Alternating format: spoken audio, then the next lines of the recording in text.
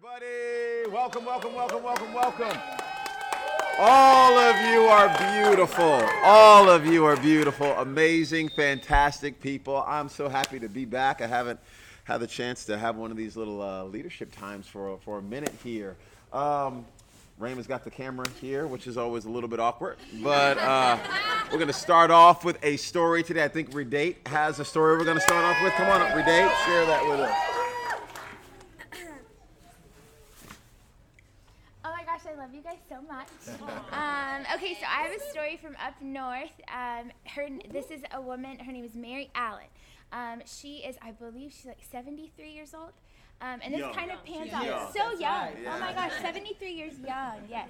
And she, her story pans out to Growth Track when she actually completed Growth Track. She told us that she'd been looking and looking and looking for a church. And she'd been to multiple churches, and she's never been to such a life-giving church. The first day she came, she was like, I'm only here for one day. That's the response that she gave. She's like, I'm only going to be here for this Sunday. And she's completed Growth Track. This Sunday, I walked into service, and she prayed over. This woman is a prayer warrior. Like, I cannot begin to tell you. She has shared so many stories of, hey, like, I've been to churches with 3,000, 4,000, 5,000 people, and there are only 4 people to pray. The reason that Shoreline, that I said yes to Shoreline, is because of Huddle. The way you guys pray at Huddle is the reason I've said yes. And I walked in. We prayed over all of us the seats before service. And I walk in like maybe 20 minutes after service, kind of started to look at how service is doing, and it's packed. I mean, like, every seat was literally filled. And I hug her, and she goes, Redate, this is what I've been praying for the whole time. She goes, this is what I've been praying for, believing for the whole time, that God would bring every single person. I think I met about 6, 7 new people, like on Sunday. And I firmly believe it's, yes, of course, our prayers. But I mean, she is a prayer warrior. And I wanted to honor her and highlight her because there's so many people in our other campuses who honestly are such a big part of why God is moving and how faithful they are. This woman is like no other. So I really am so grateful for Mary, and I just wanted to share that with y'all. What a beautiful story. We love 73-year-old women, okay?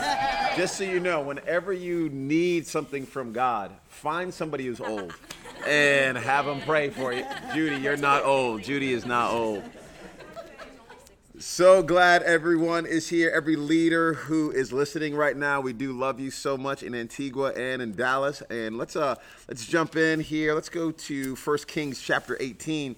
1 Kings chapter 18. We'll talk today about fire-falling faith. Fire-falling faith. 1 Kings chapter 18. I'll set it up a little bit. Elijah, there's a lot going on at this particular time. There's financial, economical, there's political things taking place in Elijah's area and with the children of Israel.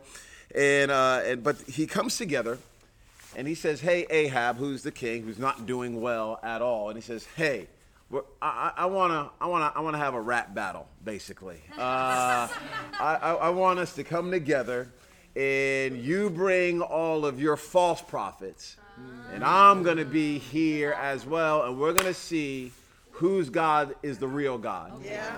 And whoever answers by fire, that's the real God. Wow. So can we just start off and say this is crazy right off the bat, okay? Yeah. This guy steps up to the leader of the nation and says, you're wrong, I'm right, your prophets are wrong, my God is real, let's do this. Okay, so I was reading, I'm thinking, this happened? Okay, so go down with me to verse 22. Then Elijah said to them, I am the one, he's saying to the prophets of Baal, I am the only one of the Lord's prophets left, but Baal has 450 prophets. That wasn't actually true, but he wasn't the only prophet left. He just thought he was. Get 2 bulls for us. Let Baal's prophets choose one for themselves, and let them cut it into pieces and put it on the wood, but not set fire to it. I will prepare the other bull and put it on the wood, but not set fire to it.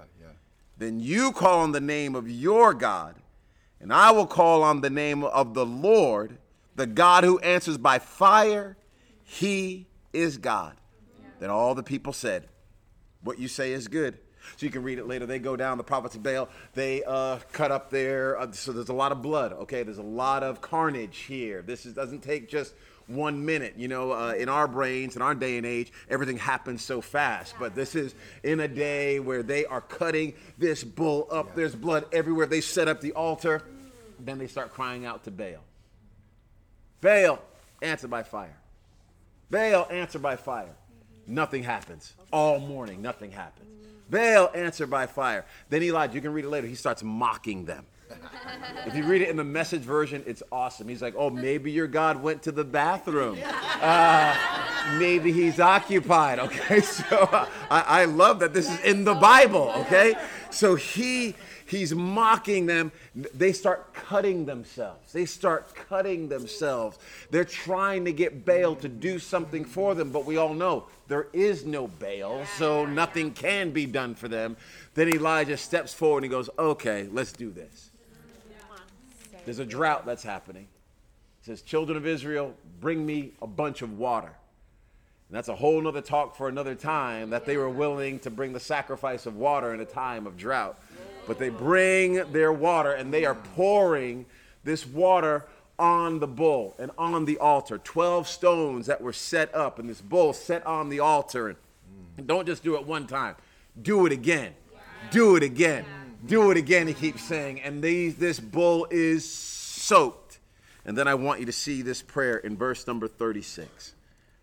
At the time of sacrifice, the prophet Elijah stepped forward. Wow. He stepped forward.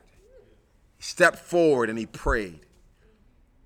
Lord, the God of Abraham, Isaac, and Israel, let it be known today that you are God in Israel, and that I am your servant and have done all these things according to your command.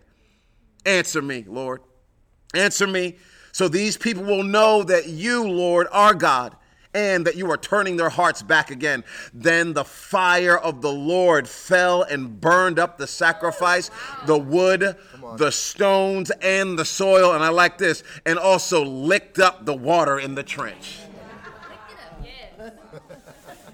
How in the world would this man have this type of confidence? And I want to talk through this here. Some things that I see that Elijah had on him that I think God wants us to have on us in order for us to be able to step forward and have fire falling faith. Because if we're looking at marriages that are falling apart, you need fire falling faith. If you're looking at a society that's being torn apart, you need fire falling faith. If you're looking at homelessness or sex trafficking, you need fire falling faith. If you're looking at the next generation and you want to make sure they fall in love with Jesus, you need fire falling faith. We don't need casual faith. We don't need we'll see what happens kind of faith. We need some fire falling faith. So this man Elijah, he steps forward, and first and foremost, I want you to see his confidence in God. His confidence in God. He knows where he is putting his trust. He knows where he is putting his focus. Please understand, Elijah is not the celebrity, the centerpiece of this story. God is, okay? God's the focus.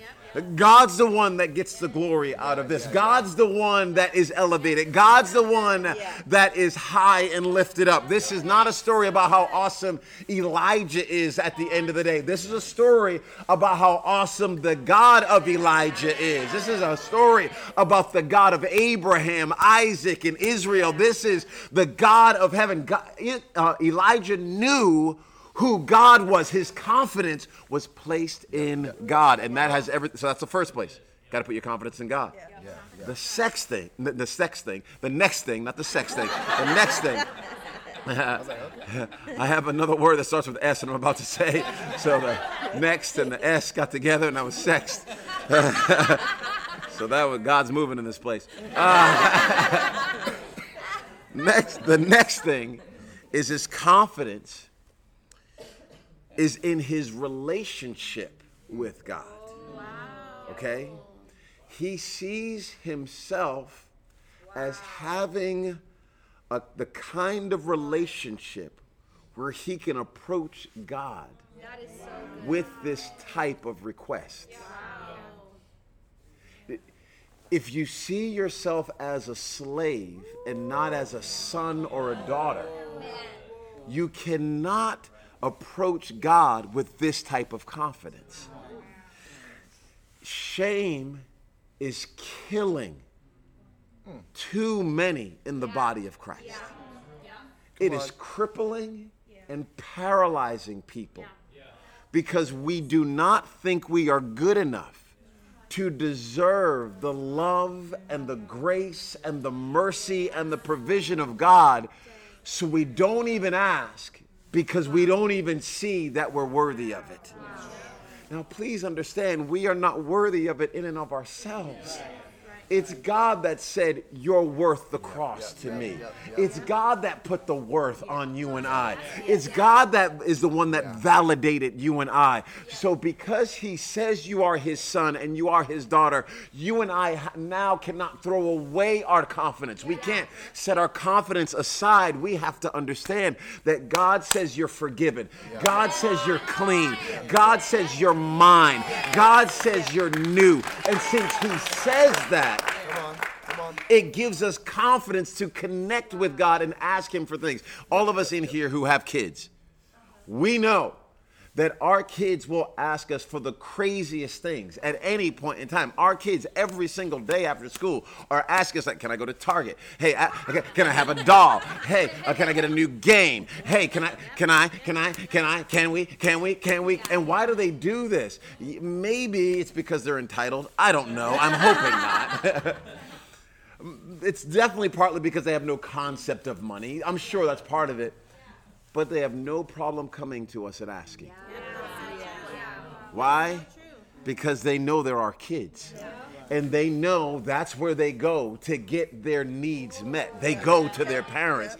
And if you and I can understand that God is our Father and he is saying, sons and daughters, please, would you come to me and would you ask me? And if we would have confidence in that in our relationship with God, I think it will switch the types of things and the type of faith that you and I can have.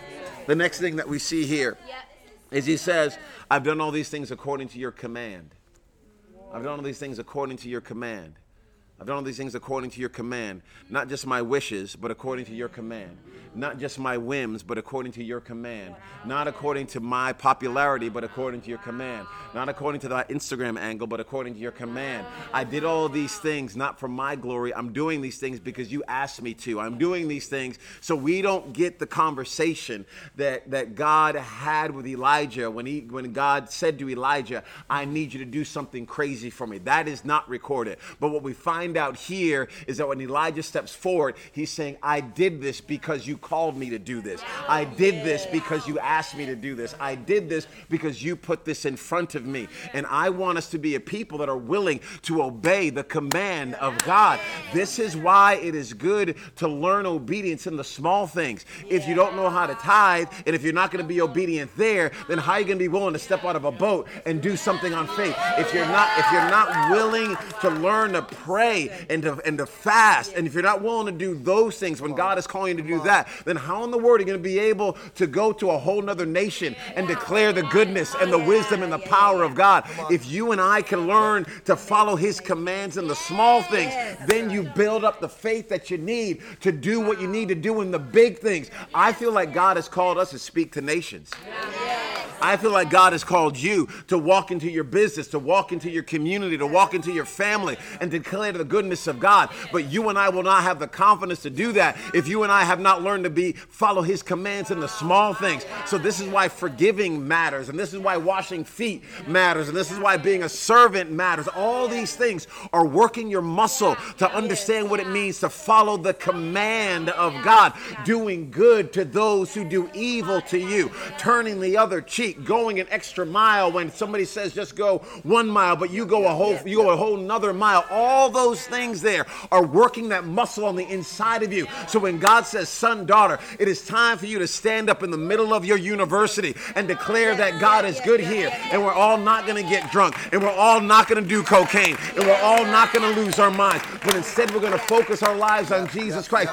You have the track record where you've learned, you've trained yourself to do what God commands. But last and certainly, not least, this is important. I'd never seen this. He said, "Answer me, Lord, answer me, so these people will know that you, Lord, are God. And I want you to answer me so that they know you are turning their hearts back again." The fire wasn't so we thought Elijah was awesome. The fire falling wasn't so we would celebrate Elijah's faith. The fire falling wasn't so we could elevate this man, and he's worthy of honor for sure. But the fire falling was so that the people would know that the Lord is God. And that he was turning their hearts back again. God was always after the people's hearts. I always read this and I always thought it was about the fire.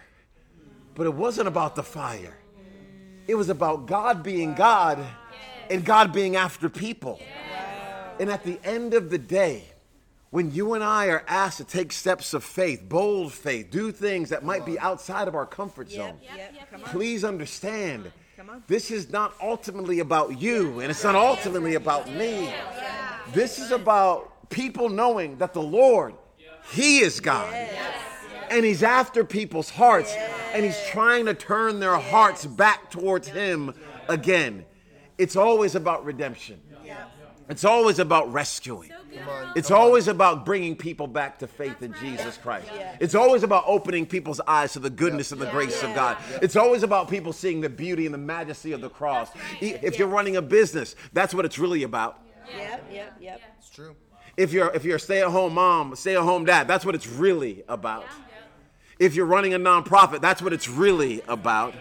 Whatever it is that it's about not just the fire. It is about people knowing that he's the Lord God and that he's after your heart and he wants your heart to be back in his hands. Hey, I love you guys so much. Thank you for letting me have these few minutes with you. You're the best people on the planet. Yes, you are.